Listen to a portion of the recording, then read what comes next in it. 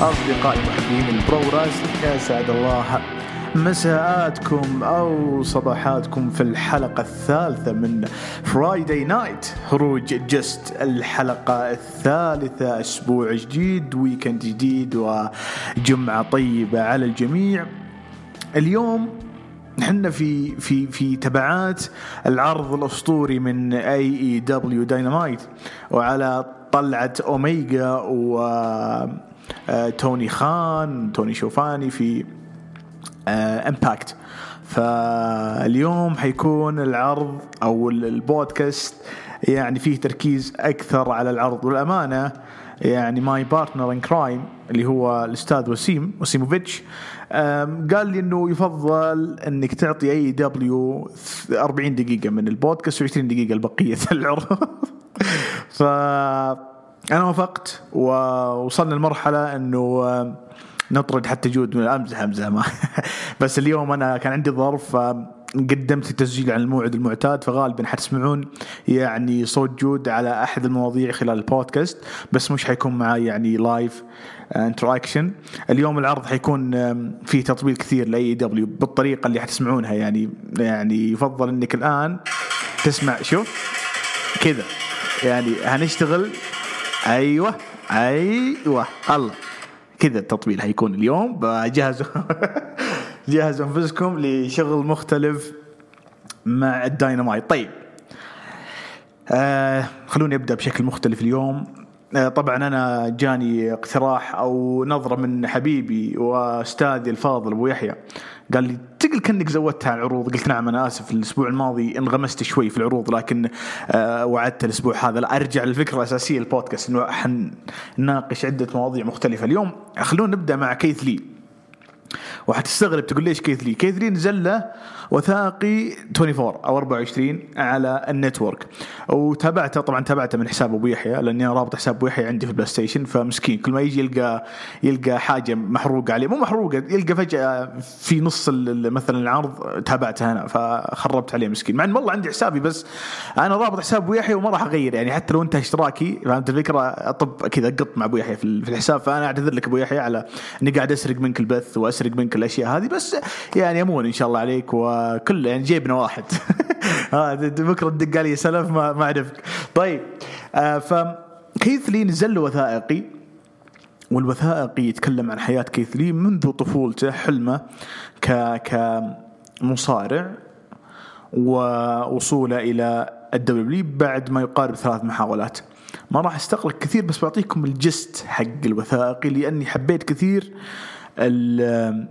طريقة النريشن أو الرواية داخل الحلقة هذه 24. وكان بودكاست حقيقة لأنه كان قاعد يسولف مع نفسه كثير. طبعا ظهروا أمه أبوه وهيز كازن، واحد من عيال عمه. أبوه هم انفصلوا وهو صغير، كان عايش مع أمه في بيت جدته، يعني في بيت خواله، اللي هي أمه، فهمت الفكرة. فجدتي كانت تعشق شيء اسمه البرو راسلينج أو المصارعة، وكان هو ويعني his cousins توقع عيال خالته وعيال خالاته كانوا يعني يتابعون المصارعة مع العائلة كاملة، يعني زي أي بيت في العالم لما كانت البرو راسلينج على في أوجها في التسعينات. هولك هوجن، راندي سافيج، ماتشو مان، راندي سافيج. أخي اسمه كذا أي اسم رباعي لا تستبعد يقول لك ستون ستيف كولد أوستن عادي، يعني تقبل مني أي شيء. سامي رباعي، شوف الصخرة ذراك انتهينا، اسمين وانتهينا. صح ان لما رجع دوين ذراك جونسون بس مقبول لأن الصخرة مو بأي واحد. طيب عاد اليوم شفت التايم لاين أحد الشباب يقول إنه روك أفضل من بنك على المايك. يعني بالله في أحد يناقش؟ والله يعني معليش مع احترامي. وحنجي اليوم في موضوع السين بانك في الحلقة. فما وديت شعب نرجع لكيث لي. أبوهم منفصلين فعاش مع خواله، وكان البيت يهتم بالبرو رسلينج. إلين صار عمره 12 تقريبا، فأبوه أخذ حق حضانته وراح لأبوه. أبوه من الناس اللي ستريت أب، وجدا جدا يعني ظهر في خلال وثائق إنه رجل عاقل متزن جدا. يقول لاحظت إنه لما جاء متعلم عادات سيئة يعني وشوارعية وأشياء غريبة صراحة، لأن الحي اللي كان فيه مع خواله كان حي سيء. فيعني حرص على تربيته وإعادة تأسيسه من جديد. الولد حب كرة القدم من يوم صغير وأصبح لاعب كرة قدم أمريكية توقع في الهاي سكول وبعدين في الجامعة. أنا ما أدري إذا هم يلعبون في الهاي سكول زي عندنا البطولات المدرسية I'm not sure، بس حب كرة القدم وكان يعني بيسوي يعني بيرسون كارير، كان بيبدأ مسيرة في عالم كرة القدم. بس اختلف مع ابوه، مو باختلاف انه تزاعل ولا لا، اختلف انه هو يبغى البرو رسلينج وابوه كان يبغاه يعني يكون لاعب كرة قدم لانه جسمه ممتاز وكان بيج مان، وحتى هيز كازنز واصدقائه وعيال عمه كانوا يقولون قوي، هو قوي يعني، هو احنا نسميها بالعامية هنا في الطائف الشخص القوي نسميه جثة ما ادري صراحة اذا عندكم يعني في اللهجات جثة، او طبعا جثة معروف في اللغة العامية، جثة معناها يعني جسم هامد ميت، فهمت الفكرة؟ احنا اللي يسمى القوي او يعني هذول القدامى يعني ما ادري ايش يسميهم، لها اكثر من اسم بس ما اتوقع انه مناسب اني اقولها في البودكاست. عموما فهم كانوا يقولون ما معناه انه قوي جدا، يعني كان قوي، وكان لما يلعب كان اتوقع ظهير ايمن، مو ظهير ايمن، عاد عنده في المركز حقهم انه مدافع ايمن، فكان قوي وكان فعلا يعني ماسك مركزه وكان محبوب. فتفاجئوا انه كمل برو رسلينج لانه كيثلي صرح انا حبيت البرو رسلينج كتشايلد كطفل وتعلقت فيها، وتعلق بمصارع اللي هو كيلر، نسيت اسمه الاولي واسمه الثاني كيلر، مو مصارع معروف يعني او مو مصارع الجماهيري، فتعلق فيه واتوقع انه تدرب على يده وبدأ المصارعة. كان معاه فقط سيارة وكان ينام سيارته، يعني زي روسف في البدايات، كانوا الاثنين يعني بنفس البدايات حقتهم انه ينامون في السيارة، ما عندهم الماني او الفند اللي يقدر يسكن مثلا في شقة، او فهمت الفكرة؟ فكان يصارع في الانديز ويقول ممكن يتمنن عليك احد البروموترز يقول لك يلا خذ يا ولد خذ هذه $20 يلا ما قصرت اليوم مباراة كبيرة. نادر لانه كان يتدرب او كان مبتدئ وما كان احد حيعطيه يعني شيء، كان يصارع مجانا. كان عنده تراي اوت في دبليو، فشل، وقال له اعتقد داستي رودز انه ضف وجهك، ما تعرف شيء على المايك وتحتاج انك تسوي يعني اعاده تهيئه. الكلام هذا 2007. 2009 طلع في السيجمنت حق راندي اورتن لما كان مع ليجاسي وكان جالد المكمانز قبل المانيا، وكانوا المكمانز شين وفينس وتريبل اتش داخلين يجلدون راندي والليجاسي اللي كان معه تيد ديبياسي وكودي رودز. كان في سيكوريتيز 4 رجال واقفين قدام الحلبة يدافعون عن راندي اورتن، كان كيثلي واحد منهم، وقال انه احد البروديوسرز قال لي انت حيكون معاك فينس مكمان هو اللي حيواجهك، فاذا جلدك فينس you have to sell، يعني لازم تسوي selling، لازم تسوي نفسك بتموت. فقال كيثلي أنا ما مثلت، فعلا أعطاني ضربة قوية وطاح. طبعا لو أعطوها لقطات في الوثائقي، لقطات الكيثلي لما طاح بعد الضربة، وأنا قاعد أضحك كثير لأنه فعلا سيلينج مو طبيعي، ولا أدري هل شوف ترى أنا سويت لك سيلينج يلا وظفني، ما أدري، بس هو يقول كيثلي بنفسه يقول لا فينس لكماته قوية يعني، وأنا على ثقة تامة فينس مكمان لكماته أقوى وأفضل من لكمات ولد شيء. سوى تراي اوت ثاني قالوا له ما قصرت بس ضف وجهك. تراي اوت الثالث كان 2013 قالوا له كل شيء ممتاز، افضل واحد، كان من افضل الناس، بس انك ما انت مقبول. فراح لاتوقع جنوب امريكا وبدا هناك في انديز مختلف عن الانديز اللي كان فيه في دالاس، وصار دونيفان دايجك، ومن هناك صار بريك اوت ستار وانشهر، وكانت مباراة تاريخية. وانا ما اتذكر صراحة وقتها منقطع عن انديز 2013، ماني متأكد صراحة إذا مرت علي المباراة دي أو وقتها صارت حولها صجة. في مباريات صار عليها صجة زي مباراة ريكوشيه مع نسيت اسمه الثاني اللي في اليابان، نسيت اسمه، المشكلة إنه دائما على بالي. كذا في مباريات في الانديز تبرز، يا ريتش سوان، خلوش سوان اللي كان مع بوبي لاشلي، نسيت ليورش في الانديز، سوى مباريات اسطوريه بس خربها ببعض الاشياء اللي خربت السيلينج، وجاء عليه رده فعل سلبيه حتى من ارن اندرسون وغيره من الاساطير. فمباريات هذه تبرز، فانا متاكد انه مرت علينا مباراه كيثلي ودونيفان دايجك اللي من قبل ما يكونون في دبليو. من هناك صار بريك اوت ستار وبدا يطلع في بريطانيا ويطلع في كل مكان، وجابوا لقطات من ايفولف من كل مكان. لكن يقول 2018 لما قربت اروح اليابان، واليابان كان بالنسبه له حلم دريم، وانا اكتشفت الان انا من اول عارف ان اليابان بالنسبه للمصارعين الامريكيين يعني والجميع المصارعين حول العالم هي طموح تمام، يعني يعتبر الشخص اللي صارع في اليابان موثوق فيه وفي قدرته على الحلبة بلا نقاش. وحتى أغلب النجوم لما يروح اليابان يرجع بشكل مختلف، زي رغم أني أنا على ثقة أنه دايجين مثلا لوك جالوز أو لورد تينسي أو ألبرت أو أي ترين، هذول النجوم راحوا اليابان، أنا على ثقة أن مستواهم عادي على الحلبة، بس أخذوا السمعة أنه والله يقدر يقدم مباريات. فهمت الفكرة؟ لأنه اليابان ما حتقبلك اليابان إذا ما كنت مصارع إيش كبير. فيقول لما كنت رايح اليابان جاتني المكالمة من دبلي يعني وي نيد يو، وبالفعل طالع، ومثل ما تشوفون المسيرة حقته في NXT اللي ختمها بلقب النورث أمريكان تايتل مع لقب NXT ضد آدم كول بيبي. وأيضا جابوا لقطة واللي أنا أعتبرها هي الأبيكس حق المسيرة حقته، اللي هي قمة مسيرته لما كان في سرفايفر سيريز وقفلها ضد سيث رولينز وأقصى سيث، وبعدين خسر من رومان رينز. بالنسبة لي هذه مباراة يعني من أفضل مباريات السرفايفر سيريز بلا نقاش. طبعا تكلم عن فقدان الكلر، بعض أقاربه فترة كورونا، الديبيوت حقه في رو أول مرة يصارع في الثندر دوم وقتها. حبيت صراحة مو بسيناريو، حبيت البروجكت، حبيت الوثائقي كامل.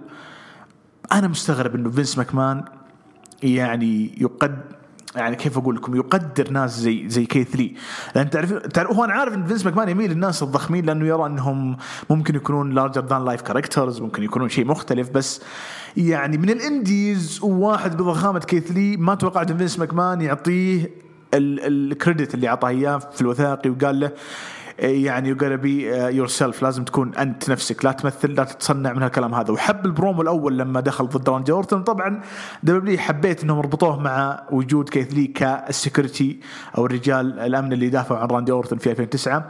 أعلق وصفق صراحة، وثائقي جميل اللي ما شافه يشوفه. طبعا أبو يحيى أنا آسف قصيت عليك نص الوثائقي في النتورك، أتوقع إني بروح للهيستوري واحد الآن عشان تقدر تشوفه من البداية. اللي ما شافه يشوفه، واعتقد انه بيكون في something big اللي طبعا انا على بدايه زكم الله يعين الكيث لي في دبليو. طيب طبعا انا قاعد اكل واسجل لكم.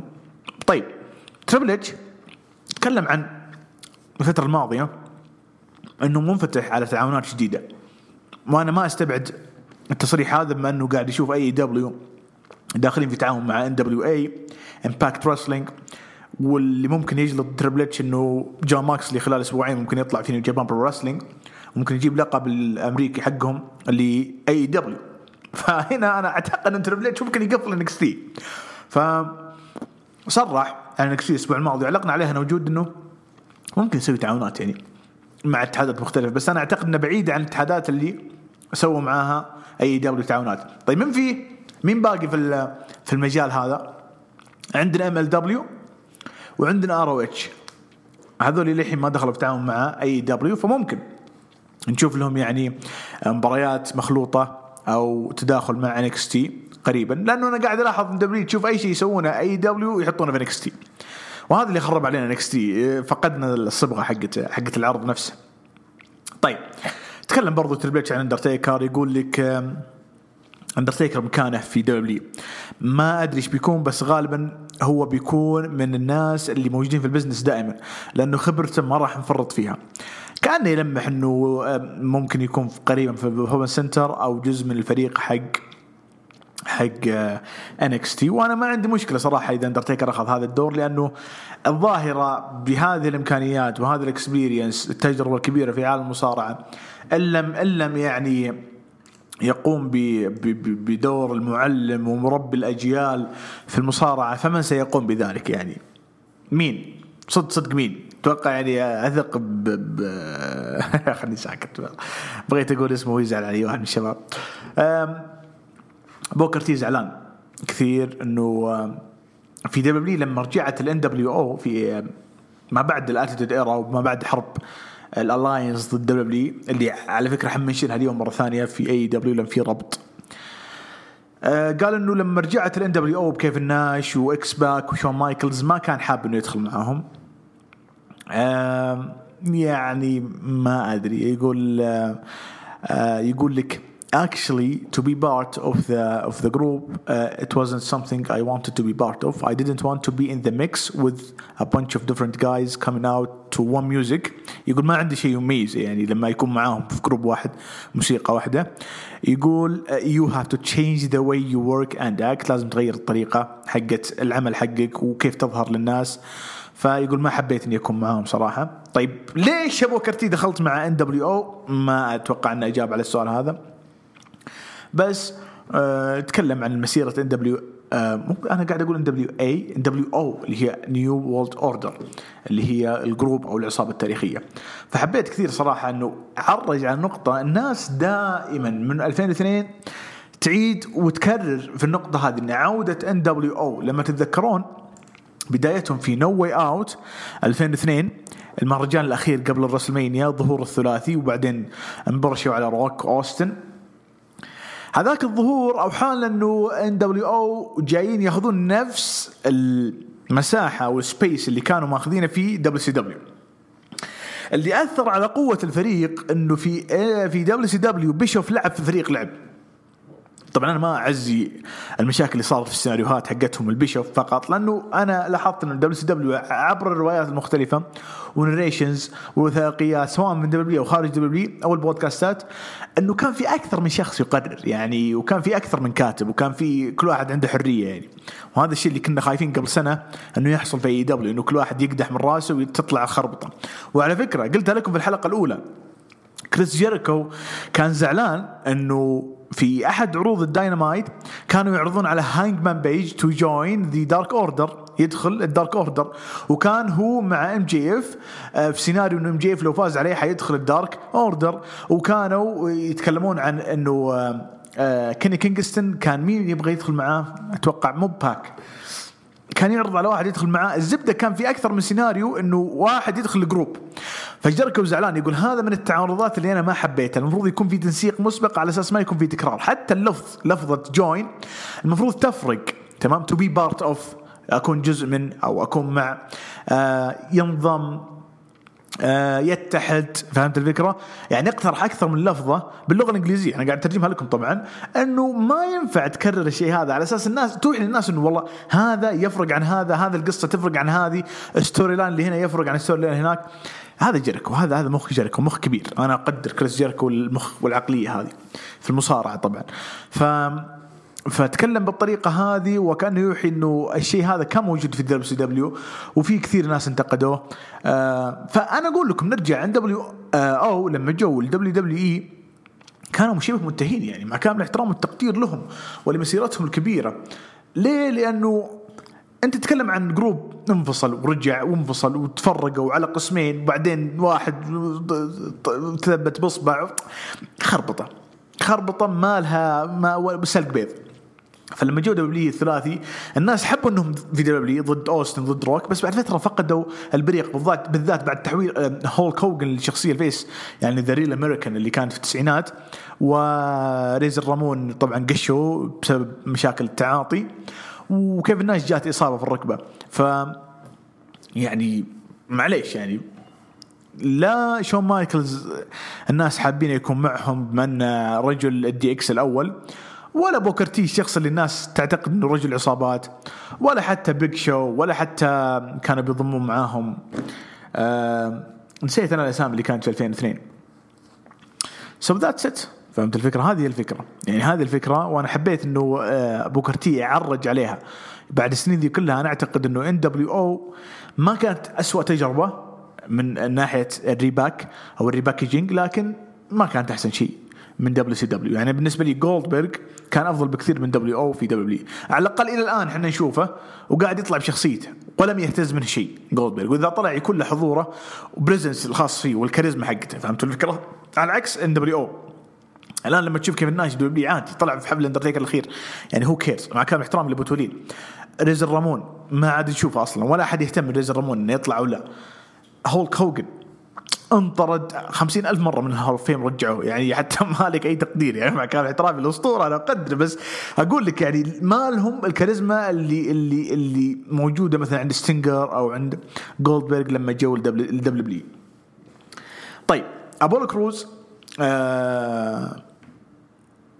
تكلم عن ما ادري شفت تصريح له يتكلم عن امه وابوه لما انفصلوا. نتكلم عن انفصال امه وابوه لما كان عمره فينا اليوم عن الانفصال وكيف الانفصال. ما عموما تكلم عن السيتويشن حقه لما انسحب عليه وقال هي مسألة ثقة. طبعا هو طلع مع ليليان غارسيا في تشيزنج جلوري البودكاست حقها. ف قال انه طبيعي يعني احيانا الكتاب ما يكون لهم او ما يكونوا حاطين لك شيء في الحسبان, ما حاطين لك قصة, لكن once they need you يعني you will be there, لما يحتاجونك انت already بتكون هناك. هالشيء يأثر عليه. نعم. انا ما ادري هو الحين ليش غايب, اتوقع عنده اصابة. فيا هذا الجزء يعني حي, يعني شباب ترى حي ويرزق. برون سترومان نزل تغريدة the longer I wait the worse it's gonna be for everyone اوكي, جاب كلمة بزينة I get bigger I get faster I get انه قاعد يكبر جسمه, قاعد يصير اسرع, قاعد يتمرن كارديو, قاعد يعني انه كل ما تخلوني على المسحوب علي اكثر كل ما بيكون بنضحي فيكم اكثر, كل ما بتكون العقوبات اقوى. اوكي, حبيت انه قاعد يكون ان تاتش. في خبر من الاخبار اللي ممكن ابو تولين يهتم فيه البعض, I don't care حقيقة, بس انه تشارلوت لما بترجع هتكون مع اندرادي. احنا عارفين ان زلينا فيجا انطردت وزوجها احتمال يرجع نكستي, شخصنها بنس معاهم, لكن تشارلوت لما ترجع غالبا بتكون مع ريل لايف اللي هو هازبند, ما ادري هو متزوجها ولا لا حقيقة, ما ادري في كارت عائلة ولا, بس اللي هو اندرادي بيكونون مع بعض على الشاشة اون سكرين كابل. فما أدري صراحة إذا بتكون سيناريوهات ميكس تاج أو ما أدري, I don't care حقيقة, بس يعني حسافة على أندرادي. جاكسون رايكر اللي هو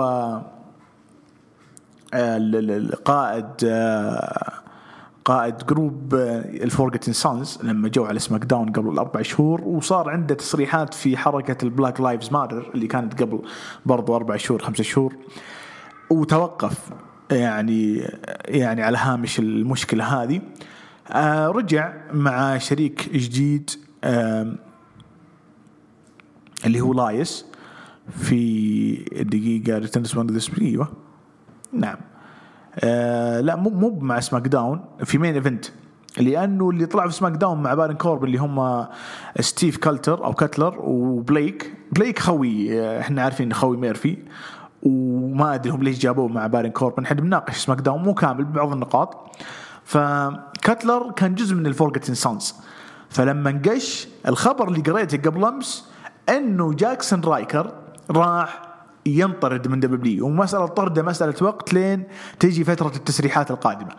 فاليوم تفاجأت بخبر ظهور مع لايس كفريق في مين ايفنت. طبعا هذا لا يمحي إمكانية أن ينطرد, في إمكانية أن ينطرد, يعني لا تحمسون مع الفكرة حقت الفريق حقهم. على فكرة يعني والشيء يذكر لايس طلع في تصريح على تويتر أنه حيتغير, وأنه ذكر أكثر من نقطة, يقول أنه سعيد أنه سيفت تمام, وأنه الله سبحانه وتعالى أنقذه بعد ما ضرب يعني جيف هاردي بالجيتار.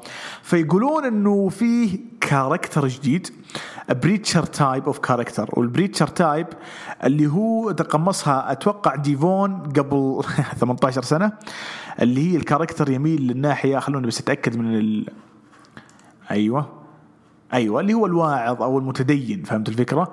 طبعا مو بشرط يكون الواعظ بالنسبة لهم, طبعا في مصطلح يعني يعتبر هارد كور اكثر في النطاق, بس خلينا نقول واعظ او ناصح. اوكي, اللي هو متدين بالنسبه لهم. الكاركتر ذا ديفون طبقه وكان فاشل لما كان مع باتيستا كسيكوريتي 2002. فالان يقولون لك انه لايس رايح على الطريق هذا, حيكون بريتشر, بس هل بيكون بريتشر فيس ولا بريتشر هيل؟ دبليو دائما طلع هذا الكاركتر بالشخصيه ايش الشريره, فننتظر نشوف. ما أدري إذا ظهوره مع جاكسون رايكر لا علاقة, ما أدري صراحة, بس هذا واحد من الأشياء اللي قاعدة تصير مؤخرا. من آخر التصريحات اللي عندنا شفنا جولدبرغ يتكلم على أنه حيرجع لدبليو قريبا, بس هل بيرجع ضد رومان رينز؟ يقول I would say that is one of most and the statements that I have ever heard. He backed out on me at WrestleMania. He stole my move God knows how long ago. He continues to perform. طيب يتكلم عن رومان رينز سرق السبير. هل بتصارع يا جولد؟ لأنه طلع في ذا بامب اللي كان موجود على أو كان يطرح على النتورك برنامج ذا بامب، وكان معاه بول هيمن، وكان معاه بيج إي، وكان معاه يعني كضيف عن بعد أوكي أونلاين. فيبدو لي إن لما إنه ما عنده مشكلة في مواجهة رومان رينز، بل وإنه ينتظر هذه المباراة، لأنه شوف أنا عندي قناعة إنه واحد زي جولدبرغ إذا كان يرغب في مواجهة شخص زي رومان رينز، واضح إنه باقي عنده مباريات في عقده. فهل بتكون في المانيا الجاية ما أدري، بس أنا على ثقة تامة إنه رومان رينز هذا بالشخصية الحالية قادر يطلع أي مباراة مع أي أسطورة بشكل ممتاز. فهمت الفكرة؟ لأن الأساطير دائما دولي لما ترجعهم تحاول تعطيهم دور انه ما ينضرب كثير، يكون مسيطر، يكون فهمت الفكره، ولما ياخذ او تيك بامبس تكون خفيفه يعني عشان ما يصاب. فرومان هيل فحيكون قابل للدور هذا اكثر من مباراتهم اللي كانت حتكون في المانيا الماضيه، ايكون فيرسز ايكون او نجم كبير ضد نجم كبير. فهمت الفكره؟ كانت حتكون مباراه ثقيله او هازرز، او ما حتكون مباراه مبلوعه على الحلبه، ما بتكون مباراه يعني الناس تتقبلها. فالآن أعتقد أنه شخصية رومان رينز الحالية تتقبل المباراة. طبعا لا أحد يقول لي كم مدة المباراة، أكيد 5 دقائق. فمنتظر. جولدبرغ أصلا له نقطتين الأسبوع هذا، نقطة أخرى من جهته لما يقول أنا أحسد جون سينا أنه قدر من خلال حملات اللي هي الحملات مع الأطفال، نسيت اسمها، ميك ا ويش، ايوه، اللي هي انه يحقق امنيه. يقول كل طفل يعني قدرت اني اتواصل معهم بعد عودتي، شعرت بقيمه الاشياء اللي يسويها سينا الاطفال هذول لما يفرحهم. على فكره هو الحين في الفتره الحاليه قاعد يلبس زي حق سانتا كلوز، وقاعد يروح للاطفال ويسوي نفس سانتا كلوز. بدي صار خب الجولدبرغ، بس انه كان حاب يقدم دور السوبر هيرو للاطفال. بطاري الجولدبرغ النقطة الثالثة اللي بغيت أقولها لكم، ما تريدل أعطانا شوت جديد على جولدبرغ، بس المرة هذه شوت عجبني. قال الحاجة الوحيدة اللي ممكن تقنع جولدبرغ إنه يدخل معاي في الحلبة إني يخليه يجلدني جلد، يعني فهمت الفكرة؟ يعني فعلا يجلدني، يعني يكون يسوي سكواش. هذا الفكرة، وهذا الشيء ما راح يصير في الحياة الواقعية، ممكن يصير على الحلبة. بس أنا هو يقول I would love to have a sweet match with him. أنا ودي يكون بيننا مباراة جميلة. يعني يقول I'm good to where I could do it. يعني I think to redeem him completely. I'm not even saying to win. I'm not that guy. I'm all about the quality of work. حبيتها. يقول أنا أبغى ألعب مع جولدبرغ، أبغى أقدم مع جولدبرغ مباراة بجودة عالية. أنا ما أتوقع أن يفوز، ولا أنا من النوعية اللي يحرص على الفوز، بقدر ما أني أبغى أطلع مباراة بجودة عالية. فحبيت كثير إنه ما زال ما تردل يشوف نفسه الشخص المين إيفنتر، البريك أوت ستار اللي يبغى يلعب ضد بروك ليزنر ويجلده، ويبغى يلعب ضد جولدبرغ ويقدم معاه مباراة أطول من 5 دقائق. هذا على طاري 5 دقائق. فيا من النقاط الأخيرة اللي مرت علي الأسبوع هذا، سيم بانك طلع مع ريني يونغ في الأورال سيكشنز، البودكاست حقها، أتوقع اسمها صار ريني باكيت، وش باكيت الاسم الخايس. يقول الحالة الجديدة المصارعة حسيت فيها نرجسية كثير من سيم بانك. يقول لولا الحركة حقتي اللي في 2014 كان نص الناس الحين ما عندهم أي وظائف.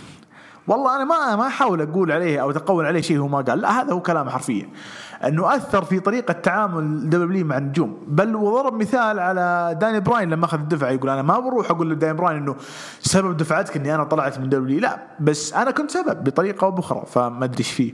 سيم بانك عندنا نرجسية عالية. جاب الفرق بين فينس ماكمان ودانا وايت. يقول ترى دانا وايت حتى لو يعني كان يهتم البزنس حقه زي فينس، بس ترى في الكواليس له سلوكيات ممتازة، وغير انه يعطي الفايترز اكثر من حقهم المادي المعروض والمتعارف عليه قدام الناس. يعني في مداخيل ياخذونها بدون ما يعلن عنها. تمام.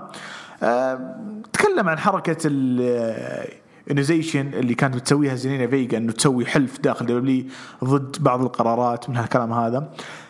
دخل وأسهب فيها إنه وش ذنب زيلينا فيجا ما تقدر تبث على تويتش، بينما شخص زي إكزافير وودز عنده فرصة يطلع على قناته على اليوتيوب ويقدر يشارك في ألعاب وجيمز، وعنده لعبة أصلا حاليا دبليو تروج لها. يقول ليش في تباين في التعامل، وهذا الشيء هو اللي جلطني على مدار السنين الماضية. بل وضرب مثال أكثر أنه فجأة كان عندك دور فيلم خاص بدبليو، اليوم الثاني تلقى جون سينا يمثله. طبعا هو ما كان يقصد جون سينا تحديدا بقدر ما يقصد أنه دبليو تقدر النجم اللي هي تبغاه يكون المين إيفنتر أو البوستر جاي أو الواجهة حقهم. فحنا مظلومين. هو يقول يتكلم عن نفسه، هو أنا ما أدري سين بانك شايف نفسه من الناس اللي ما هو ضخم أو ما، مع أنه أطول من 3/4 العالم يعني. دقيقة خلينا نتأكد من طول سين بانك. فعلا سين بانك ترى يشوف نفسه من السمول جايز، يعني الناس الصغار أو المصارعين اللي يعني ما أدري كيف أوصلها لكم، بس إنه يعني طول قصير. مع طول تدرون كم 188، يعني بينه وبين كورتوا 10 سنتي. حارس مرمى ده ولا يشوف نفسه انا مو بقاي يا ابن الحلال، بل انك اطول من رومان رينز الحين، ما ودي حلف. بس هو يشوف نفسه سمول جاي، وانه هو اللي كان اندر دوغ، وكان يعطي فرصه للنجوم الصغار ذولي انه صغار حجما انه يكونون يعني ذات قيمه في دبليو. وانا ضد الكلام هذا. ضرب مثال على كيفن اون، سامي زين. كيفن اون تراه مو بحجم صغير، ما ادري انا حسيت قاعد يخربط سين بانك، بس حسيت هذا اكثر بودكاست ماخذ راحته مع ريني يونغ، لانه ما ادري يا شيء، انا هذا عندي شعور عام انه لما يجيك نجم نسق او طلع من دبليو يسوي لقاء او بودكاست مع نجم اخر طلع من دبليو، يكون فيه انفتاح اكثر من ناحيه المواضيع اللي ما يتطرقون لها في بودكاستات ثانيه. اكبر دليل رايبك روسف لما سوى البودكاست جلد، خذ لك جلد. روسف كان شوي يعني اتيكيت، رايبك ما عنده اتيكيت، مخربط الدنيا ولا شايف احد شيء ولا. من النقاط المهمة الأسبوع هذا وار جيمز. طبعا نتذكر في التايم لاين كنت بتكي والله شفت كم جود منزل تغريدة، والشباب بعد 3-4 كذا متحمسين. والله رقدت أنا، ما قدرت صراحة. الكارت ما كان يحمس، أنا ما أدري الحماس ده منين تجيبونه. أشكركم حقيقة، بس مو مرة والله كنت متحمس. شفنا مباراة في البري شو لقاد الفانتازما اللي هم اسكوبار ومندوزا ووالد، فازوا على ستاليون وأدونيس وأوغست جري. بعدين شفنا بداية العرض الرئيسي، مباراة النساء حقت الوار جيمز اللي فاز فيها فريق كاندس على فريق شوتزي. أنا أقول شاتوزي، ما أدري شاتزي، ما أدري شوتزي. توماسو تشامبا فاز على تيموث ثاتشر، وكانت مباراة جميلة ترى، يعني كانت مباراة أكثر من ربع ساعة واشتغلوا حلو على، كانت من أفضل مباريات العرض. مو أفضل شيء تشامبا، بس من أفضل مباريات العرض. لوميز فاز على جرايمز بالسبمشن، ويعني برضو نتيجة ما أقول لكم متوقع، بس ستراب ماتش، مباريات الغريبة حقيقة. غارغانو فاز على بريست وليون روف، كانت تريبل ثريت. غارغانو بطل جديد. أندس بالإرا فازوا على فريق مكافي. ما أدري يعني، حسيت أنا شفت المباراة، حسيت من ردود الفعل إنه الناس ملوا. مباراة طويلة أكثر من 40 دقيقة، وكانوا يحتاجون يقللون شوي من السبوتات. هالمباراة حلوة أكيد، يعني وار جيمز ده المباريات اللي تكون ملفتة للنظر بلا شك، بس إنه طولوها بزيادة.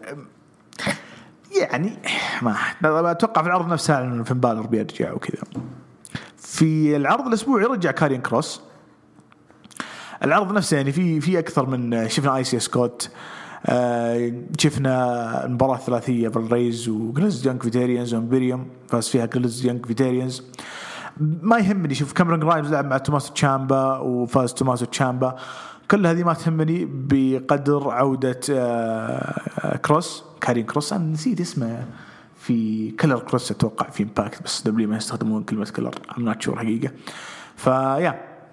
أتوقع أنه رجع أو بالأحرى رجع، قاعدين يوضحون أنه رجع خلال بس أسابيع. المفروض أنه يطول أكثر على فكرة يعني، بس أنه رجع بدري. وحتى في بالور ما أدري هل العودات هذه أو الريتيرنز هذه بتسوي انعاش للعرض يعني. كيف أوضح لكم؟ هل بتخلي الناس يعني فعلا يرجعون يتابعون NXT أقوى من أي دبليو؟ ما أدري. طبعا في برومو حق بالور دخلت سكارلت، فأنا متفاجئ أنه كروس بيكون عنده أتوقع 2 ستوري لاينز، تمام. واحدة مع بريست وواحدة مع فين بالور، لأنه سكارلت واجهت فين بالور وكروس امبرش على بريست، فهمت الفكرة؟ فما أدري صراحة. هذه ترى أهم نقاط العرض، ما في شيء ثاني. عرض لطيف، ما أقول لكم خرافي، لطيف العرض، يعتبر قد يعني ما هو بشين. شفنا مومنتس وبس. MLW الأسبوع هذا طبعا أنا بعرج بس تعريج. MLW صار عندهم طبعا الفترة الحالية طلع منهم براين بيلمان جونيور، وأتوقع تيدي هارت صار عنده مشاكل شخصية وما عاد هو موجود زي أول. أبرز أساميهم لوكي. إذا بيتم التعاون بينهم بين NXT فعندهم أسامي زي سايمون جوتش كان مع دبليو اللي هم الفون إريكس اللي هم مارشال روس، وسايمون جوتش اللي كان مع دبليو، وايضا جيكوب فاتو.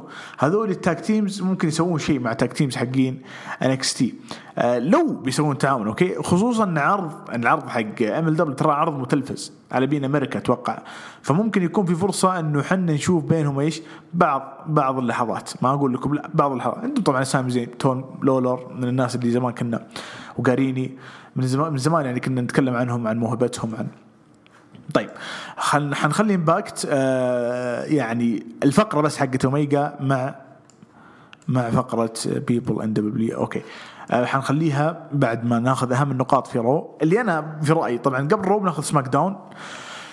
تذكرون لما قلت لكم انه رومان رينز الاسبوع الماضي قلت لكم انه عنده شوي تو ماتش دراما في موضوع علاقته مع العائلة، فهمت الفكرة، وشخص الموضوع بزيادة.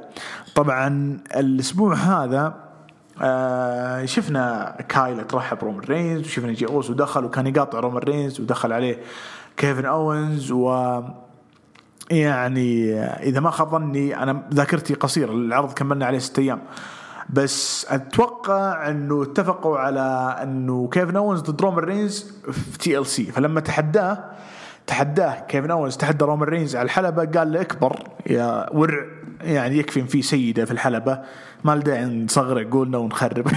حبيت التصريح من رومان رينز واطلع من الحلبة. طبعا من أهم النقاط أيضا في سماك داون حاليا أنه يحاولون يطلعون لنا فرق تضاهي الفريق حق ستريت بروفيتس لما دخلوا شينسكي وسيزارو، لما دخل دول زيجلر وبوبي رود.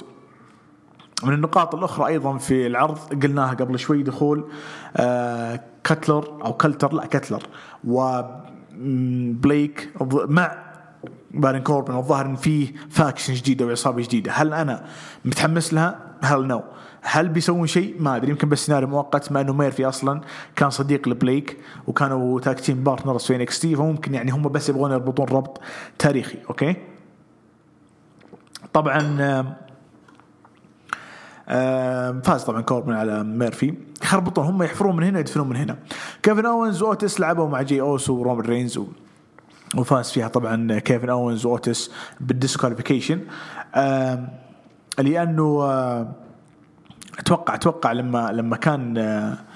لما كان يتصارع أوينز مع جي أوسو، رومان رينز دخل وسوى الحركة حقته ما تسمع جوليتون، والحكم خلاها ديسكواليفيكيشن. بعد المباراة فصل رومان رينز على جي أوسو. TLC بعد سماك داون يعني صار الكارد واضح أكثر، بالذات بعد تحديد مباراة كيفن أوينز ورومان رينز. وهل أنت يا أبو محمد متحمس؟ أجدر أني متحمس، لأن مباراة زي رومان رينز وكيفن أوينز بالشخصيات المنقلبة، نتذكر احنا نتقابلوا من أول بهيئة واحد هيل واحد فيس، الآن الثنائي لا، عكسوا الأدوار، ففي شيء جديد. مباراة زي راندي أورتن وذا فيند خلونا نرجع لها بعد ما نعلق على رو. أهم النقاط في رو طبعا في خربطة كثير في رو مليان خربطة. وش جابك أنت ريكوشي ودانا بروك؟ وش دخل يا أخي لانا داخل بسيناريو بنجامين وكوفي كينغستون، والناس يقولون والله هذه المباراة صارت 2008 والحين مباراة خايسة، ما بزين ترى اللي صارت الأسبوع ذا، لحد يعزز على شيء غلط. سدرك لعب مع كوفي فاز، يعني يحاولون إلى الآن يوضحون لك إنه ترى الهيرت بزنس ما زالوا على الخط، ما زالوا قادرين على إنهم يعني يكونوا منافسين للنيو دي. وأنا ما عندي مشكلة، بس عجل بمباراة التاج شغلتونا بالسينجلز دي اللي ما لهم داعي. شفنا درو ماكنتاير وشيمس ضد AJ ستايلز وموريسون وميز، وفاز طبعا فيها ستايلز وموريسون وميز بعد ما شيمس ضرب ماكنتاير بالغلط وصار بينهم حوسه بالباك ستيج. بعدين ضربوا واحد الموظفين، بعدين قالوا يلا خلينا نطلع نتمشى مع بعض. كأنه بيوضحون لك من رغم محاولات مز واي جي ستايلز وجون موريسون لإثبات انه شيمس هيل وحيقلب على درو ماكنتاير، وايضا شك كيث لي انه شوف انتبه تراني انا يعني خلف درو ماكنتاير، لما تسوي له اي شيء حقلب عليك. واضح ان كل هذه الاشياء ما راح تخلي شيمس يتحول على درو ماكنتاير، بس حتخليه يدخل في عداوة ضد كيث لي. الأكت حق شيمس لم يكن أفضل شيء في رو، فهو ثاني أفضل شيء، لأني أنا حاب الدور حق شيمس حاليا. أنا هيل، بس أني بيني وبين درو ماكنتاير تاريخ، ولا أقدر أواجهه ولا أقدر أكون ضده، وحكون صديقه وحكون زميله وحكون بجانبه مهما حاولته. فهمت الفكرة؟ قاعدين يدخلون في رأسه موريسون ومز وستايلز، اقلب شد حيلك، زي لما كنت انا ايش ادخل في راس بيك اي في تويتر، اقلب على النيو دي، اقلب، اخر شيء ما قلب وفصله ولا احد ينقلب على الثاني. فهم يحاولون نفس الشيء اثناء المباراه، ورطوه وخلوه يسوي البروكيك اتوقع على درو ماكنتاير بالغلط، فصار تاتش بين الثنائي، بعدين تصالحوا لوحدهم يعني. فهمت كذا من لا شيء. ف واضح يعني أتوقع أنه أكثر كلمة احنا نقولها حق المصارعة إذا سوينا نفسنا بنحلل كلمة واضح أنه كيث لي حيدخل مع شيمس، وحتكون عداوة طويلة الأمد زي عداوة سيزارو والله ودك تكون 7 ماتش سيريز يعني زي ما سوى ميك فولي بين سيزارو وشيمس. ليش لا شيمس كيث لي؟ حبيت الأكت مرة ممتاز. جيفاردي قدم مباراة حلوة مع بوبي لاشلي. براي وايت وراندي أورتن في النهاية انتهت بدون فايز لما اختفى براي وايت وطلع الفيند، وهذا تجهيز لمباراة TLC اللي بتكون بين براي وايت والفيند، مباراة سينجلز. رومان رينز ضد كيفن أونز على اللقب، نيو داي ضد الهيرت بيزنس أخيرا على اللقب، ودرو ماكنتاير ضد AJ ستايلز على اللقب. TLC كارد ممتاز، TLC حرفيا كارد ممتاز بدون مجاملة. دولي اشتغلوا حلو، عملوا حلو، واي شيء حلو يسوونه حنقول ممتاز، ما قصرتوا. طيب امباكت الاسبوع هذا فيه اشياء كثير اي دونت كير. طلع كيني اوميغا مع دون كالس في الباص حقهم، ودخل عليهم جاش ماثيوس، وصار فيها اشياء كثير لو ربطتها مع اي دبليو العرض الداينامايت حيطلع لك تصور كذا عام. لكن باختصار جاش ماثيوس مو بعاجبه دون كالس داخل في البزنس حق اي دبليو. فدون كالس قاعد يرجع لنفسه يقول انه انا كنت صديق للشيخ الشيف اللي هو خال او عم كيني اوميغا قبل 27 سنه. وكيني اوميغا لما كان عمره 10 سنوات خاله مدري عمه وصاني اني اهتم فيه. فعلاقتنا ما بعلاقه حديثه عهد. انا رحت اليابان اشجع كيني اوميغا، والبطولة هذه بطولة العالم، أنا وكيني من أول نسعى أنه هو يكون الواجهة حق أي دبليو. هل بيلعب اليوم مباراة في إمباكت؟ لا مش هيلعب طبعا. إمباكت كان يوم الثلاث وداينامايت كان يوم الأربعاء، فهمت الفكرة.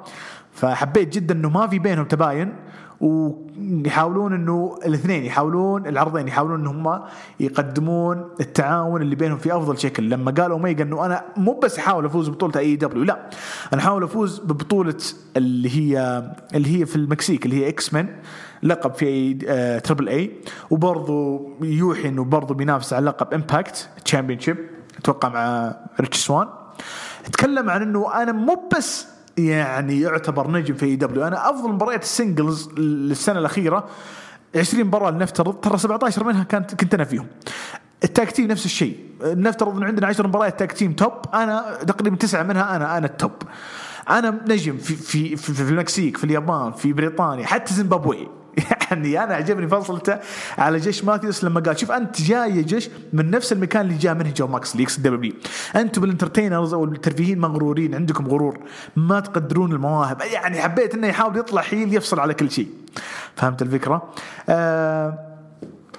يعني قفل حق البرومو بالعباره الشهيره I must bid you goodbye and good night bang، وقفل السيجمنت. قبل ما يطلع اوميغا قال he's not a bad guy، يعني اتوقع يقصد نفسه او يقصد جش. هذا هو كان السيجمنت كان جميل، ولما تربطه مع اي دبليو داينامايت كان افضل. طبعا في نفس العرض امباكت طلع توني شافاني وضحكون الاثنين لما قالوا انه هذا بيت ادفرتايزمنت او اعلان مدفوع، وحنا بنروج لمبارياتنا باكر اللي هي مباريات الداينامايت. وكانوا زعلانين انه شوف دون كالس احنا جيناك هنا مدفوع، يعني احنا دفعنا عشان نطلع العرض، بس ترى مرحب فيك انت واوميغا في العرض بكره وتقدرون تجون.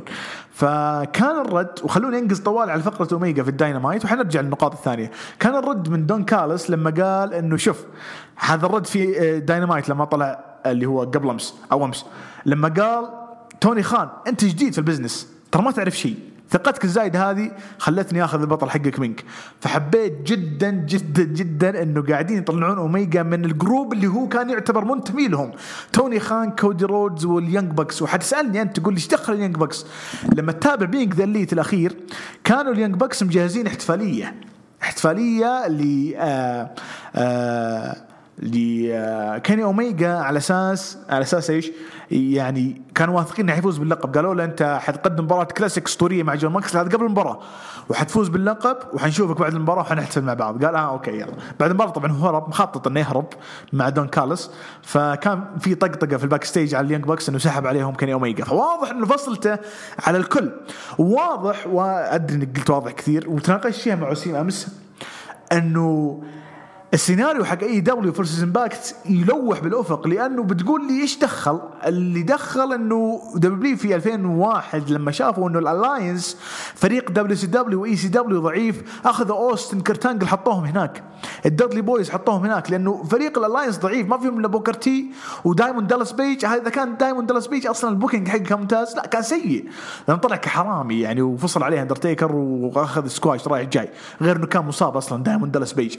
فالسيناريو قاعد يشابه نفس الفكرة. امباكت ما في افضل نجوم على فكرة، يعني امباكت حاليا ضعيف. يعني بتقول لي كرتاونكنز اللي هو مايرز، بتقول لي مع كامل احترامي هي سليتر، انا اقدر نجوم ذولي بس بيكونون فيسز، بيكونون قادة لفريق امباكت. ريتش وان مع كامل احترام يمكن تقولي سامي كاليهان اوكي، اقول لك اوكي، ذا نورث اوكي، بس البقيه يا اخي في كين شامرك يمكن يكون حقهم المانجر، بس انه هل هذه الاسامي حتكون او قادر على مواجهه اي دبليو؟ لا. فلو كان انا اقول لك ولو تفتح عمل الشيطان اعوذ بالله من الشيطان، بس انا اقترح او افترض انه لو كان في سيناريو اي دبليو فيرسز امباكت، فاوميغا حيلعب الدور الرئيسي اللي هو نفس دور اوستن في 2001. أنا أقترح وأفترض لا أكثر، أفترض جدلا، لأن السيناريو أنا اللي ملاحظ أنه توني خان قاعدين يدخلون في البرومو كثير. لو ترجع البرومو كيني أوميغا في إمباكت، لما ترجع البرومو حق الداينامايت تلقاه قال اسم توني خان ما يقارب 6-7 مرات لما تجمعهم مع بعض، وهذا ما يدل لأنه في شيء، بس وش هو ما أدري. من النقاط الجميلة أنه جون ماكس اللي ما طلع في العرض. تكلمت أنا مع صديقي زياد في تويتر مؤسس صدى المصارعة أنه أو بالأحرى مدير صدى المصارعة، أنه اللي قاعد يصير حاليا جون ماكسلي عنده شيء في اليابان، تمام، عنده شيء في اليابان. فلما بيلعب ضد كنتا كوباشي ممكن يكون في تعاون بين نيو جابان برو رسلينج واي دبليو.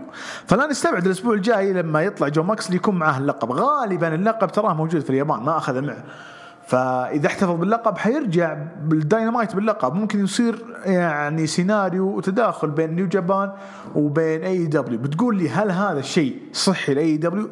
في البدايات نعم. هل اي دبليو صحي تجيب شاكيل اونيل وتخلي براندي رودز تكت عليه مويه؟ اكيد، لانهم يبغون اكسبوجر اكثر. هل هو غير ان شاكيل اصلا قاعد يقدم برنامج في تي ان تي؟ هل هو صحي بعد اسبوعين او 3 أسابيع تجيب سنوب دوغ؟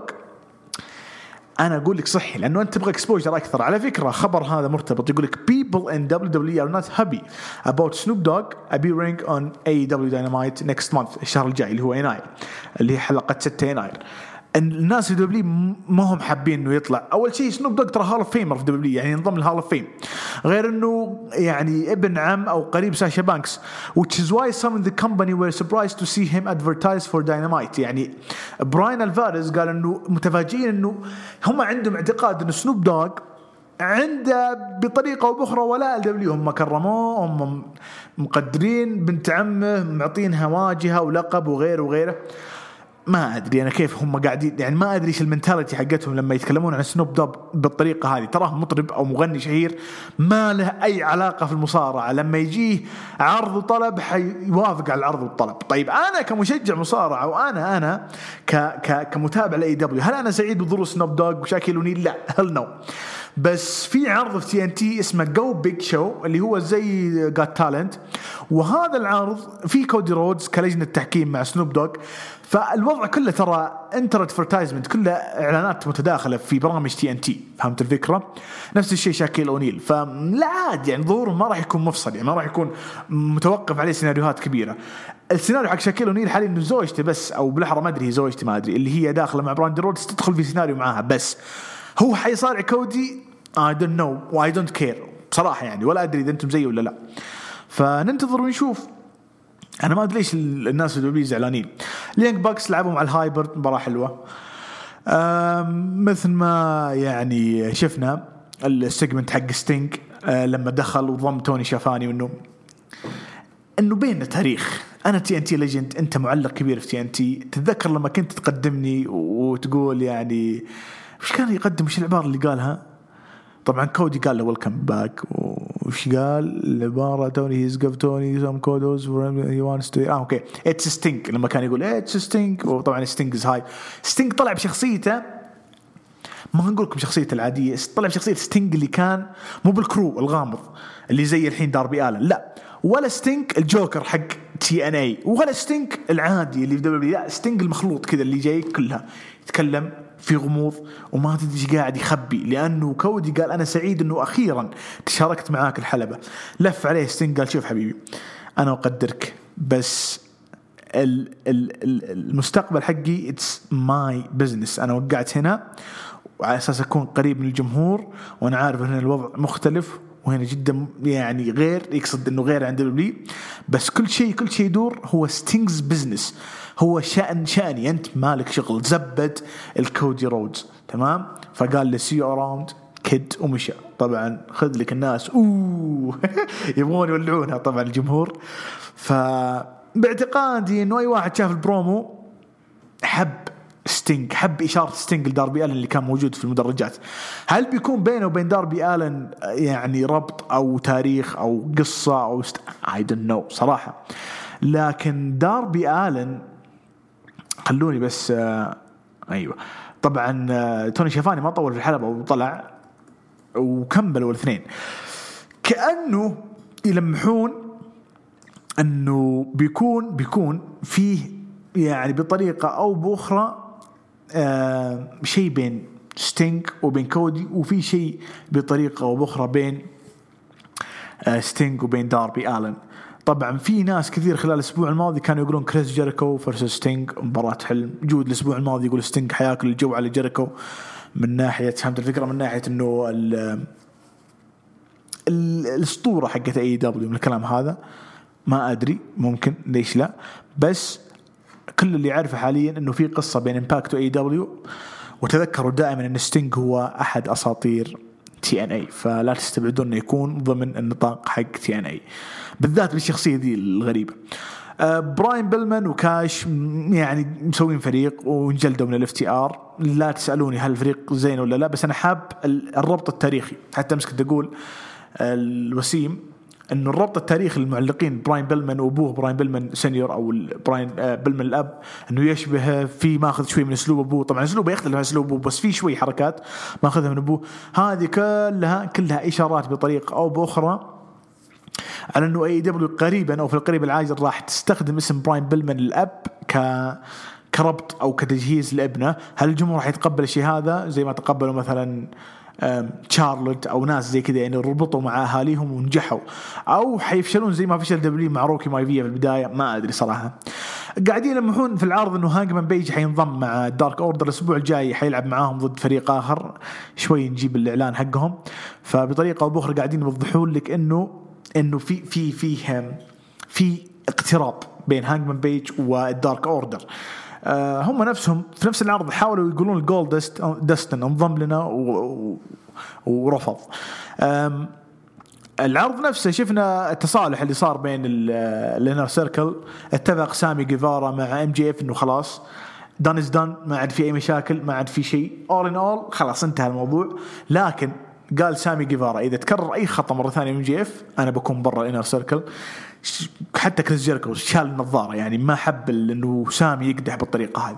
في ديفلوبمنت في طريقة الكاركتر حق سامي جيفارا. كلكم الكوميديان اكت اللي كان بين هيجر ووارلو كان كوم ثاني، لما قال ليش تناظرني فقال هذاك انت ليش تناظرني فقال كريس جيريكو خلاص لا عاد يناظر الثاني وانتهينا. حتى يعني سانتانا ما جاء اليوم لانه منفس منكم ومن اللي قاعد يصير في انر سيركل. طبعا يعني الشيء بشي يذكر على ما قريت انه سانتانا posted an update on his Instagram his stepfather passed on، يعني أبوه أو زوج أمه توفى، فعشان كذا نزل منشور أو بوست في نزل بوست في الانستغرام. أنا قاعد أشوف صورة والدته يعني مع عمه، فيا توفى وعشان كذا غاب عن العرض. فحبيت أن ربط كريس جيريكو إنه ترى والله سانتانا طفشان منكم اللي قاعدين تسوونه الكلام هذا. شفنا آرشر مع فينيكس وبنته، ما أدري مرة مع باك ما أدري صراحة. أحس إن السيناريو ذا مو بعجبني، السيناريو هذا وفئة النساء والأشياء اللي تصير مع الفاميلي نايت مير أو نايت مير فاميلي جولدست الدارك اوردر اذا طلعوا مباريات، هذه السيناريوهات ترى ما تنفع. وكنت ناقش برضو انه العرض لو زاد ساعه اضافيه ترى ما في شيء تمليه، مع احترام الجون ماكسلي داربي آلن مع النجوم اللي ما يطلعون، يعني ما طلعوا كثير، حتى فريق تاز اللي ما طلعوا بشكل مفصل اكثر. يا اخي بيصير في حشو ما له داعي. احنا ساعتين نشوف سيجمنت زي كذا ترفع الضغط، يعني مع كامل احترام المباراه هذه اللي فازوا فيها طبعا فريق بوتشر بليد وكينغستون، يا اخي ما هي مباراه حلوه، مباراه عاديه بالرغم انه 9 دقائق بس ما بحلوه. فئه النساء عندهم فهذا النساء حتى لو كانت خرافية يعني ما بيكون عليها المتابعة الكبيرة، فما أدري صراحة. طبعا أغلق العرض مباراة رينج ماتش اللي بين أورنج كاسيدي وام جي اف. الأسبوع الماضي كنت أقول إنه ياخذ الرينج هذا بيكون عنده فرصة وكذا، نسيت إنه الرينج مع ام جي اف وبيلعب ضد أورنج كاسيدي. طبعا فاز ام جي اف بعد تدخل روسف اللي خرب على اللي هو ميرو اللي خرب على أورنج كاسيدي، وانتهى العرض بميرو جلد كل الستاف حكام موظفين ذا ما خلحت، وهذا هو التحول اللي بشخصية ميرو اللي كنا ننتظره. وأيضا ام جي اف كان في الحلبة يحتفل بالفوز هذا. طبعا روسف جلد البست فريندز وبكذا تقفل عرض الداينامايت. هل هو عرض جميل؟ بكل تأكيد. هل هو عرض أسطوري؟ بكل تأكيد. هل ننتظر عروض الأسبوع الجاي؟ absolutely. فيا هذا باختصار الداينامايت. يعني حاولنا ما نفصل كثير. أوكي خلونا نشوف الهاشتاج حقنا هروج جست، لأنه باعتقادي فيه مشاركات هذا الأسبوع. طيب طبعا في التصريح أو في التصويت اللي حاطه حسابنا العرض الأول في المتابعة AEW داينامايت. أهم المشاركات عرض بعد عرض وار جيمز، علي حسن يقول عرض وار جيمز مرة أسطوري، انتهى بفوز الاندسبيدد إيرا، عرض حلو، تقييمي العرض 9/10. برضو علي يقول عرض نكستي رهيب مرة حلو جميل جدا بكافة مبارياته، واضح انه بنشوف كارين كروس. انا ايش كنت اقول كاريوس، احس اني جبت العيد في الاسم. بعداوه مع بريست شيء حلو، لكن كنت اريد عداوه محترمه مثل فين بالور، كنت اتمنى هذا الشيء ولكن ما عجبني الهجوم على بريست. الحدث الرئيسي رهيب، فيه تلميع لتوني ستورم وريا، بتكون حلوة 8/10. أبو حميد أو أبو حميد يقول أحمد، أتوقع أنه أحمد أبو حميد، مبروك عليكم البودكاست. عداوة كيفن أونز ورومان، واضح فوز رومان، بس السؤال مين بيواجه في الرامبل أو المانيا؟ ما عندي خصم، ممكن ترى كيفن أونز يكمل معاه لين الرامبل، والمانيا أكيد الفايز بالرامبل، لأنه غالبا درو ماكنتاير يمكن يدخل مع، لأن سامي في الرو كثيرة ما نحتاج واحد، يعني يقدر يدخل مع كي 3، يقدر يدخل مع شيمس، يقدر يدخل مع إيدج، فهمت الفكرة؟ فيه تنوع يعني في الرو. يقول عداوة فيند وراندي، متعودين اللي يواجه الفيند يقلب يا هيل أو فيس، بس راندي لو تحول فيس ورجع إيدج كيف بتكمل العداوة؟ قصدك إنه أي واحد يلعب مع بري وايت حيتغير وراندي مضطر يتغير؟ مو بشرط يعني إحنا ناخذها إنه هذا ترى قانون، انه هذه فاكت او يونيفرسال تروث، لا عادي ممكن تغير، وممكن انه يعني راندي يكمل بالشخصية هذه بعد ما تنتهي العداوة. هذه كانت أهم المشاركات أو كل المشاركات الأسبوع هذا. نبغى تفاعل أكثر الأسابيع الجاية. يعطيكم العافية على الاستماع، إن شاء الله كانت ساعة ممتلئة وفيها الكثير من النقاشات والمواضيع المطروحة. اللهم صل وسلم على سيدنا محمد عليه الصلاة والسلام. إلى اللقاء.